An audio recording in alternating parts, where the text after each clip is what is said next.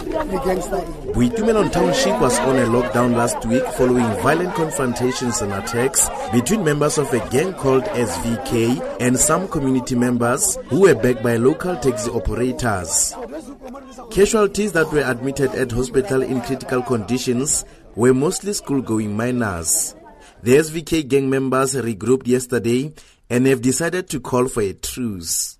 I've been a gang member for a long time. When things like this happen to us, it really hurts me so much because they accuse us even if it's not us. This other one says his gang is SVK and he says it works because it protects them. He now refutes allegations that they mark people.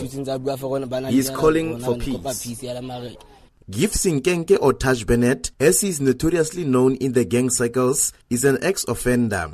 He says although he has not been part of the crime in the area, he is among those that are being attacked indiscriminately.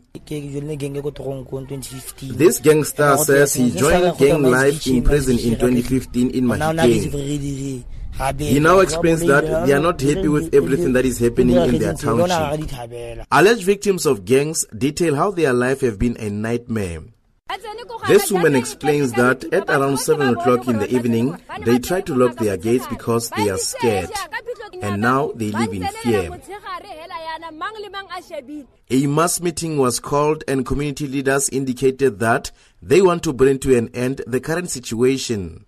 Community leader Nkululeko Ncenkele: as residents, with everything that has happened, we just appeal to these gangsters to come and apologize because they agree that what happened in Boitumelong happened because of them.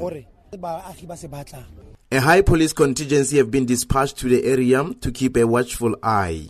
Lucas Mutibedi, SABC News, Bloemhof in the Northwest.